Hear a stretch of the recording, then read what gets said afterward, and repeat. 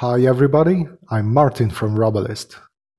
JP Morgan is reporting next week its second quarter earnings, and it's time to go back just 3 months back and recall what was inside JPM's Q1 report.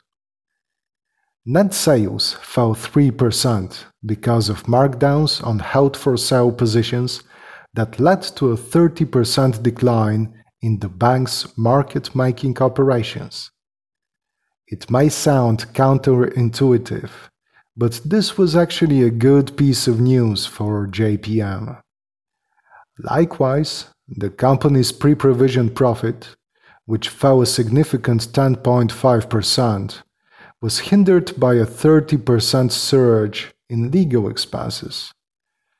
This was again a positive development for JPM, just as the real reason behind the 69% drop in net income, which was caused by almost $7 billion in provisions for credit losses.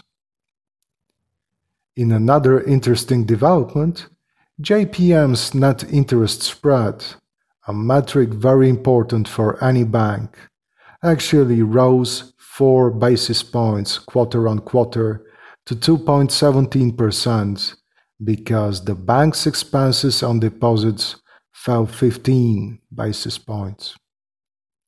Impacted by COVID, JPM was and continued to be very profitable, and the bank's interest spread, in fact, continued improving for a second quarter in a row. Thank you for listening.